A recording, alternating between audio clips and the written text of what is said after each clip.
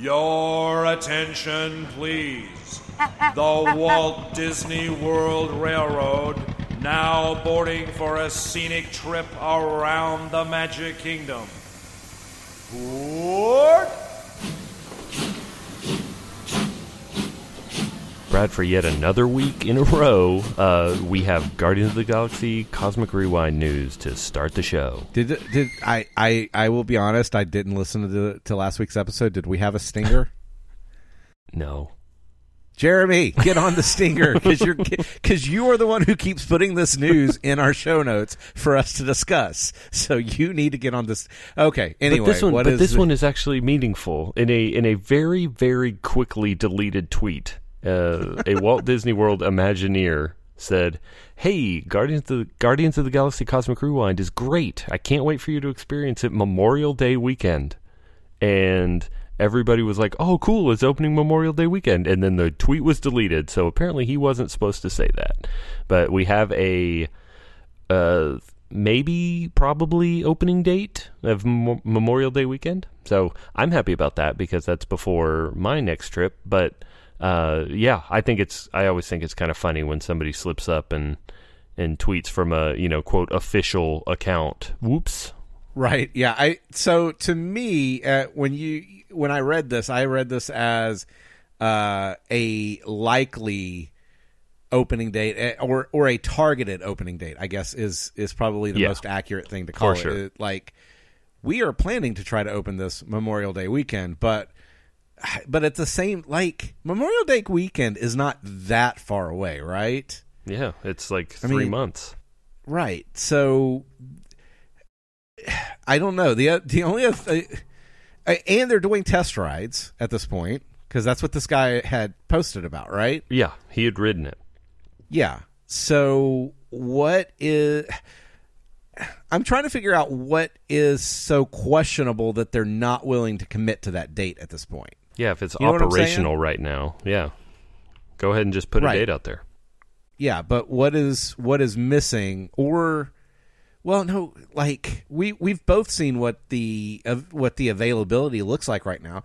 Surely it's not a matter of, oh, well, we're afraid people will not make their reservations or move their reservations as a result of it. I don't know. I'm trying to play through in my head the reasons that you would choose to do it this way, and I don't know. That's the only thing that I'm not concerned about it, but it's the one thing that I'm interested in is what prevents them from just saying this is the date. And I assume at some point we will find out, right?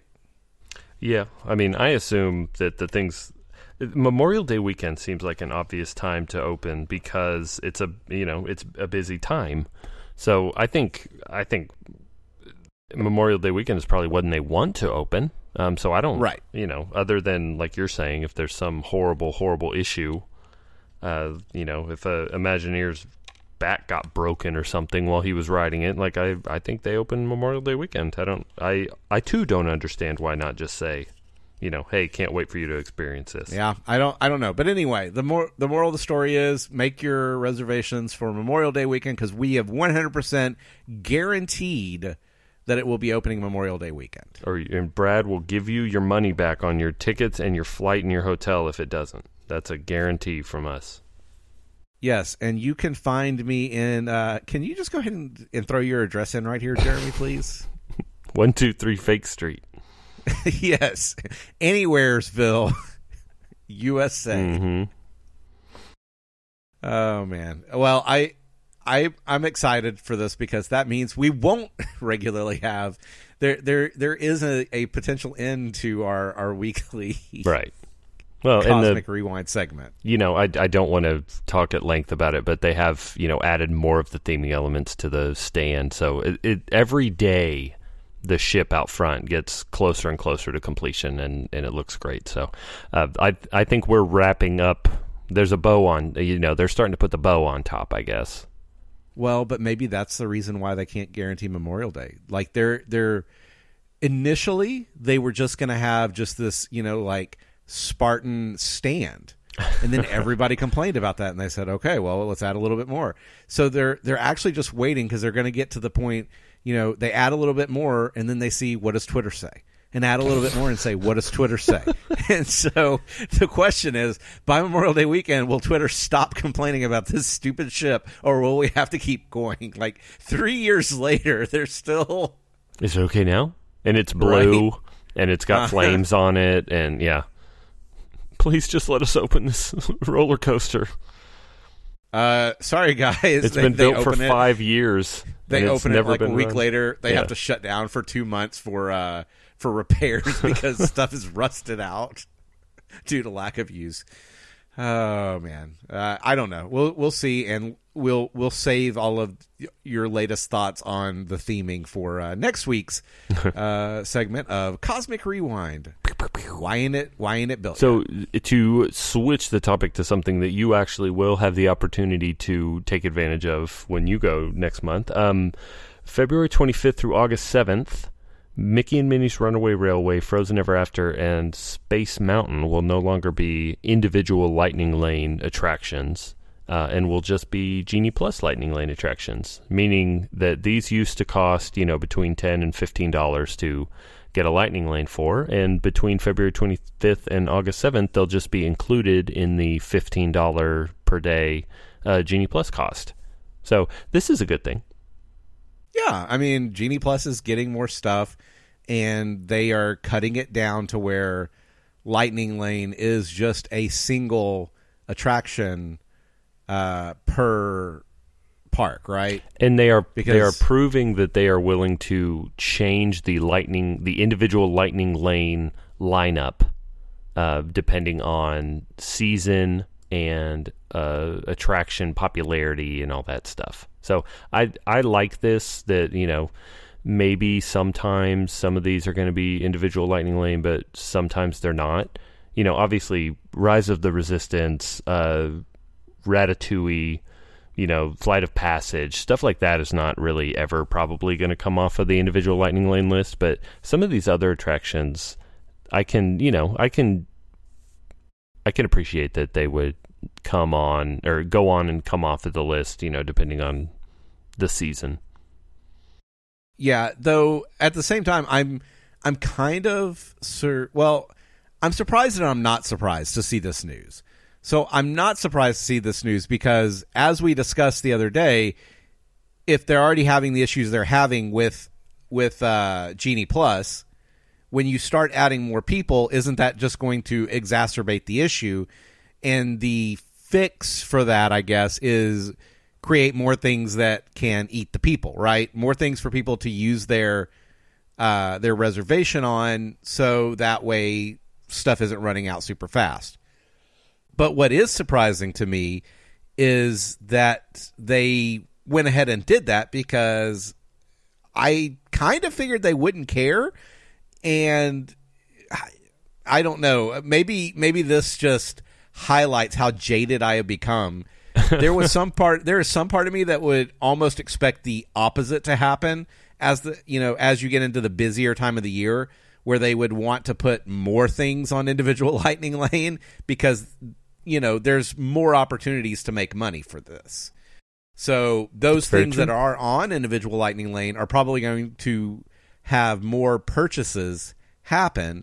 And if you were to add a ride, say at one or two of the parks, then that's another thing that people would suddenly pay for Lightning Lane on. I don't know. There is a world in which I could see Big Thunder suddenly goes individual Lightning Lane, and God, I don't know, Spaceship or Soarin', maybe. I don't know. I'm trying to figure out what Epcot attraction you would add to it, like in addition to Space Mountain and Seven Dwarfs Mine Train. Like, what would be the next? Oh, you know what? Peter Pan. Frozen. Yeah. Well, I'm talking about in Magic Kingdom. Oh, I thought you said Epcot. Sorry. Did I? Sorry. My brain is flipping between. Yes, I did say in Epcot. So, Ratatouille and Frozen Ever After are the two. So I think they could have added a third with. Like I said, I keep going back and forth. It would have to be Soarin'. Yeah, Because you know what, that would also give them the easiest ability to not negatively affect things, because it already eats so many people anyway, that they know that the weights will be enough that people would want to buy it. Man, why are we putting stuff like this out here? I don't want to give Disney any ideas. Let's just be happy that they're moving things. And the August 7th date sounds a little bit like random, but apparently that is in line with Disney changing what the seasons, because the ticket prices change on that day as well. So I don't know. Disney has coming done out of busy summer. It's coming out of busy summer season. The Disney summer season. I am. So when Genie Plus was first announced and Lightning Lane was first announced, my biggest fear was twofold. It was either that they were going to keep this list rigid and never take things off, remove things and only ever add things, or that they would, on a hourly basis, change the list.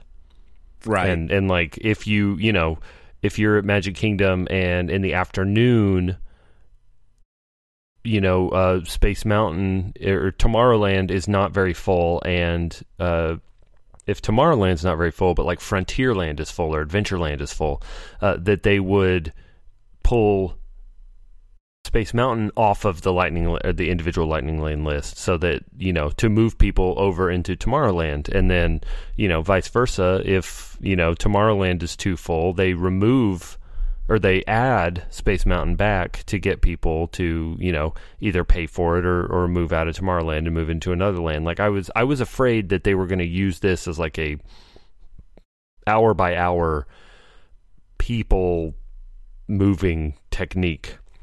So I'm glad that they're not doing that. That we're getting this guidance that February 25th through August 7th, which is 5 months from now, basically, these attractions are going to be on. So I think that this is a pretty happy medium for this, and I'm very glad that it is not the unmoving, rigid list that I was fearing, but also that it's not, this hour by hour, just pain in the butt to keep up with that I was about to say, feared. The thing that you have no way of ever knowing what it's actually going to be at any given time, really. So yeah, I think this is, cool. It's cool to see that this is happening. And kind of, it's also kind of refreshing to have kind of a look at Parks and Resorts is trying to figure this out, and you kind of have a little bit of a look inside to see what they're doing and what they're thinking, and kind of see Genie Plus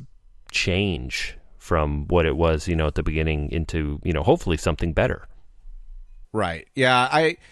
I don't know. I want to try to be positive about this and say, hey, look, they're willing to change.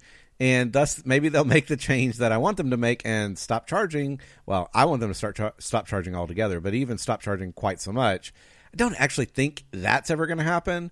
But yeah, they aren't committed to every ask. Now, as long as it doesn't, I guess this could go the other way, and then they suddenly go, hey, we're not committed. That price could go up. The market will bear a little more. But they haven't done that yet, so I shouldn't, knock them for something that they haven't done when there's plenty of things they have. Mm-hmm. So yay, you have more options available. Yes, I will have more options available. You're still assuming I'm going to use Lightning Lane, and I am assuming that you will have Genie Plus for at least 1 or 2 days of your trip. I don't know. We'll see what happens. We'll save that for the trip report, and we'll see how desperate Brad got. The next thing I want to talk about is the embargoes, review embargoes, and whatever. All of the talking about the Galactic Star Cruiser embargoes were lifted, and we've had a ton of videos of the Galactic Star Cruiser experience. We've had a lot of written reports of what you do. We've seen a lot of the different things you get to experience on the Galactic Star Cruiser, and I've watched a ton of it. I've consumed hours of stuff on the Galactic Star Cruiser. I don't really want to talk about the Galactic Star Cruiser experience just because the people that have experienced it so far did not pay to do it. They are people that Disney chose and invited to do this free, preview weekend of it. I don't feel like we actually know, how it's going to be. So right. I don't really want to discuss it as an overall thing, but there were two things that one that I saw and one that I read that I wanted to talk about. Okay. The first one is that apparently Disney has been floating the idea that while the guests on the Galactic Star Cruiser are on Batuu, which is on the second day of your trip, you will spend, most of the day on Batuu in Galaxy's Edge. And there are like missions. You have to collect data for these missions. You get to ride Rise of the Resistance. You get a free lightning lane for Rise of the Resistance. And, you have like your lunch and snacks are included or whatever. So while the guests of the Galactic Star Cruiser are off planet on Batuu, they would allow, people to come onto the Halcyon for a fee and tour the Galactic Star Cruiser while, housekeeping is cleaning all of the guest rooms. So you basically have this big empty ship, and they would let, people pay to take a tour of the Halcyon while it's empty. Right. And I think that's a clever, way for them to I guess maybe if I'm being charitable, to open this experience up to more people. If I'm being not charitable, to make you can be charitable. I'll be not charitable. Okay, this is a dumb idea. Well, I don't know. It depends on how much they charge. I was about to say, let me rephrase that. If it's $10 or less, great idea. Anything more than $10, it will be hundreds of dollars. It will be I would assume it's $200 to $300 to do that. Is it okay?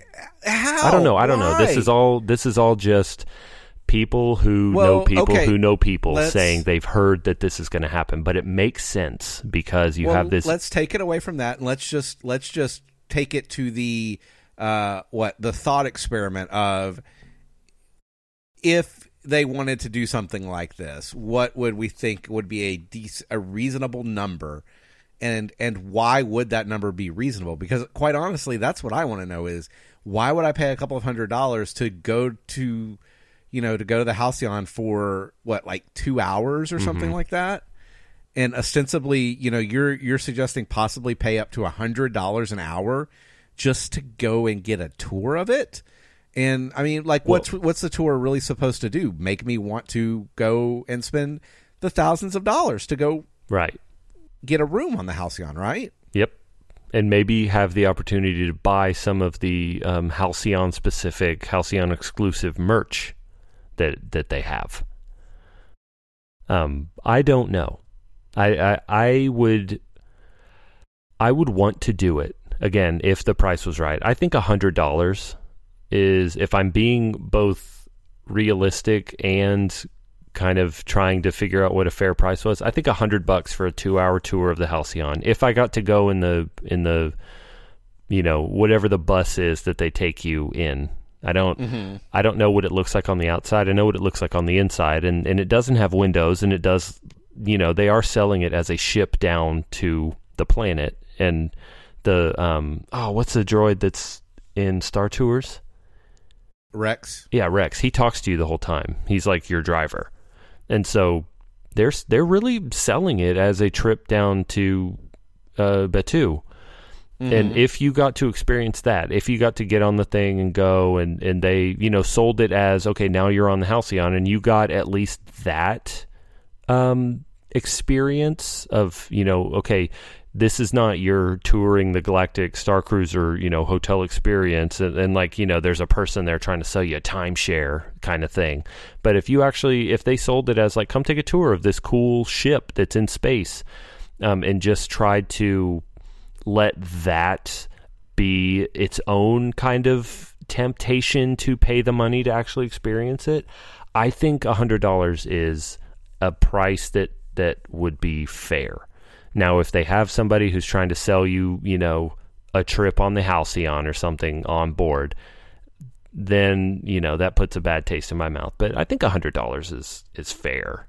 Okay, so in comparison, the best value, which I did not know it was this cheap. When it is available again, I'm doing this. It's just got to happen. The Behind the Seeds tour. Yeah, I got to do it. $29. Yeah, $29, dude. How have I not? I honestly thought it was going to be more than that. It's $29. I'm going to go do that tour. Yeah. But I would rather spend the $29 to do the behind the Seeds tour. You know what I'm saying? Mm-hmm. Like, now if it's $29 for that or the Halcyon, yeah, Halcyon. But when you're talking about that or $100, but like you can go do the Keys to the Kingdom tour at Magic Kingdom, which is a 5-hour tour that takes you down into the Utilidor, and you get lunch with it and all of that stuff, and you get ears with it. Oh, sorry. You get an exclusive keepsake. They don't tell you that it's ears. It's ears. For $114 per person. That seems low, too. That's crazy. But what I'm saying is, like, so I'm trying to use these information points to try to decide what I would even want to pay. So I think, first of all, but compare it to the cost of the thing. So you're paying $114 to do a 5-hour tour at the Magic Kingdom. Sure, right. That is a number and a number of hours that you can divide and get an hourly cost. But the cost to go to the Magic Kingdom is $150 for a day. Now, what's the cost to go to Disney's Hollywood Studios? Because I guarantee you this tour is going to start in Disney's Hollywood Studios. Absolutely it is, but the cost to go on the Halcyon otherwise is $5,000.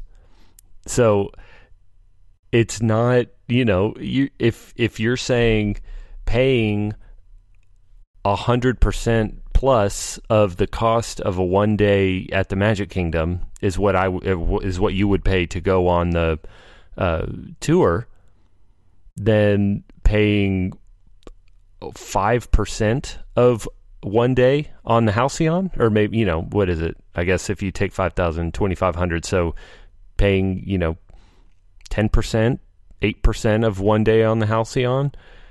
If you look at it as a percentage of what the daily cost is, it's low. But that's because the Halcyon is so unbelievably expensive that when you're talking about a tour of an experience that costs $5,000 at a minimum, it doesn't seem as bad as when you say you can go on a tour of the Magic Kingdom, but it's the cost of, you have to buy a ticket and then you have to pay the same amount to do the tour. And again, I am not trying to advocate for this tour, because I think the Star Cruiser is so overpriced. But I'm just trying to, when I say $100 is a fair price, that's my thought process. Is you're talking about doing a tour of an experience that costs $5,000 to do fully. So $100 feels better. I tell you what, $100, 2-hour tour, lunch included. Then we can talk, okay? Because there's if you got to eat, to eat on the Halcyon, because that is the one universally positive thing that I have heard, is that the food is banging. It is so good. Right. So if you get to eat on the Halcyon, yeah, for sure. So give me a meal with that, and then we can talk. But yeah, like you can do the Wild Africa trek, at Animal Kingdom, mm-hmm. where like you're walking across the rope bridges and all that stuff. Mm-hmm. That's $200. That seems way cooler to me than Halcyon. That's the comparable thing.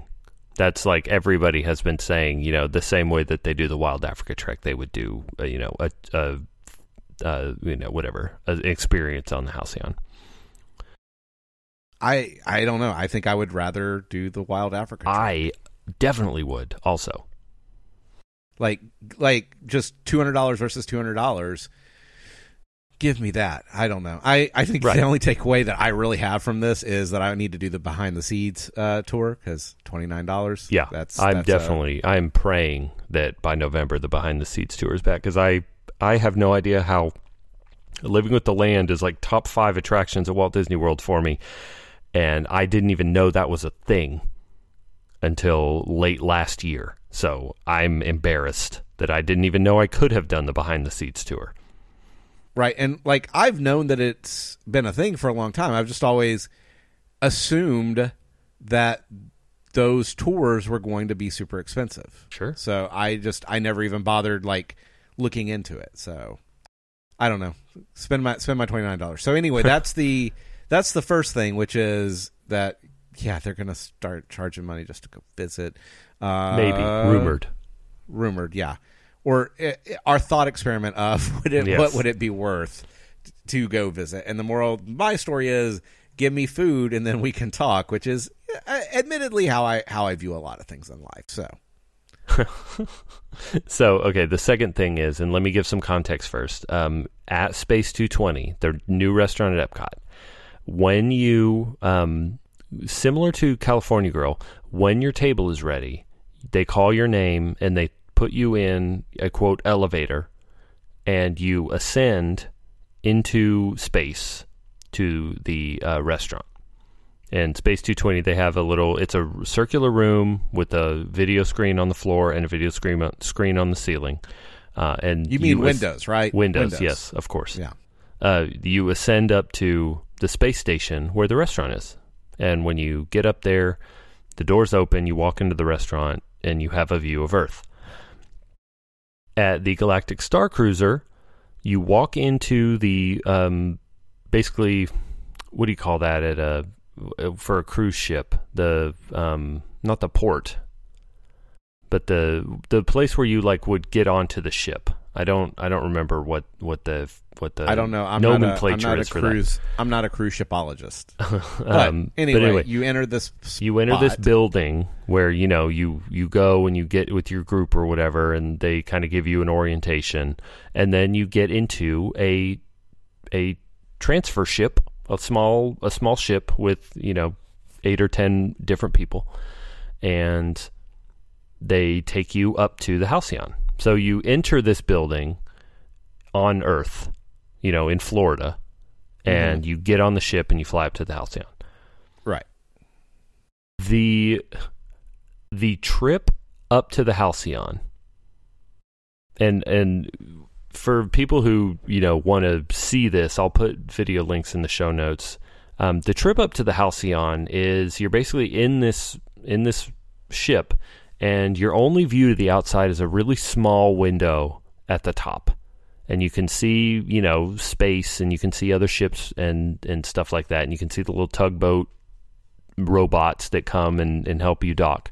My big thought on this, and really the biggest kind of like negative thought I had when I was watching all this Galactic Star Cruiser footage and content and stuff was that trip to the Halcyon is not even nearly as cool or dynamic as the trip up to Space 220.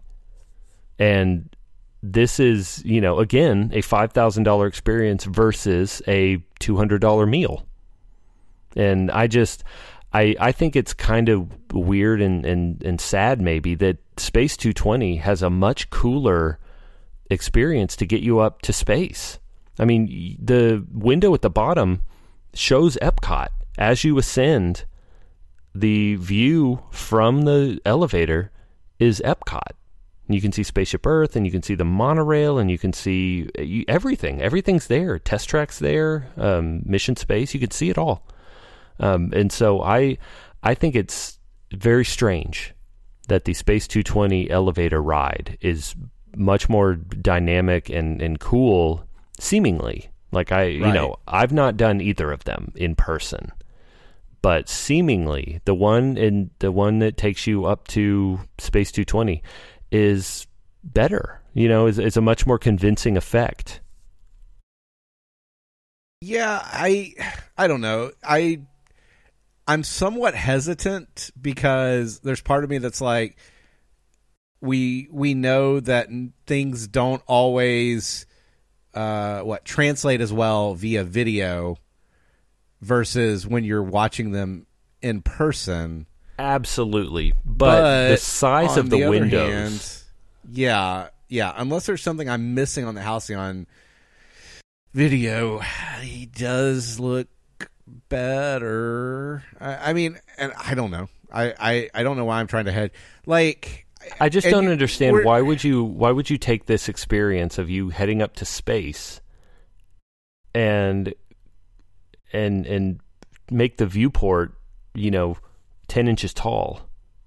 Right. And it's not like you're trying you're not trying to say that it has to be better than Space 220, but you're saying that it should at least be on par if not better. But on par at minimum. Yes, and I just don't. Yeah, I don't necessarily understand what they were going for. With not making the windows larger to kind of give you a better view. I was trying to think like, oh well, this it's a Star Wars thing, so this is how it works. But I mean, space tours, you get that big window in the front that you can see. Surely your pilot, as you're going up to the Halcyon, could similarly open the blast shield door or whatever to let you see. I don't know. Yeah, it's odd, and I think you're like, again, with the qualifier that it could be different in person based on the data that we have. It sure seems like Space 220 is a better looking experience, and because at the end, and I think the other thing, the Space 220 one looks really cool. Yes, yeah. I think I am so excited to eat there, like way more excited than I was. I think it looks awesome. I still don't have a reservation for that, so if anybody wants to throw me a bone here, I'm all for that. And the one thing, this is not a Space 220 conversation, but the thing that I didn't know about until I was looking is Space 220 is prefix. Lunch is an appetizer and an entree, and it's like $50 or $60, and then dinner is an appetizer, an entree, and a dessert, and it's like $75 or $80, I don't remember, but it's prefix. So you know what you're going to spend before you even go in there. Yep, Disney loves those prefix menus. Oh man, yeah. Well, the other thing here to me is I feel like there's got to be a lot of overlap between Space 220 and the Star Cruiser in the technology they used for both of them. I would assume, they're the both windows being especially built around the same time. Mm-hmm. Yeah, the technology as it relates to these aspects, right? The depth effect on the window that they engineered for mission space, right? And so, yeah, the depth effect to make it not look like you're looking at a screen that's 5 inches behind some glass, but that it actually does look like Earth is thousands of miles away. Yeah, I guess at the end of the day, what I keep coming back to is I have no good reason for it to be this way, and I sure hope I'm wrong. But you know what? I guess on the positive side of things, if you want to take it as a positive, I'll never know for sure because I didn't get an invite from Disney to go be on the Star Cruiser, and I don't see me winning the lottery in the future since I don't play. And without either of those things, I don't think I'm ever going to be spending any time there. So I guess it's okay. I don't know. No bummers, Jeremy. No bummers. No bummers. I think that'll do it for this episode. You can follow us on Twitter at MTM Podcast. You can like us on Facebook at facebook.com/MTM Podcast. And you can visit us on the web at missingthemouse.co. We'll be back next week with a brand new episode. And until then, have a magical day.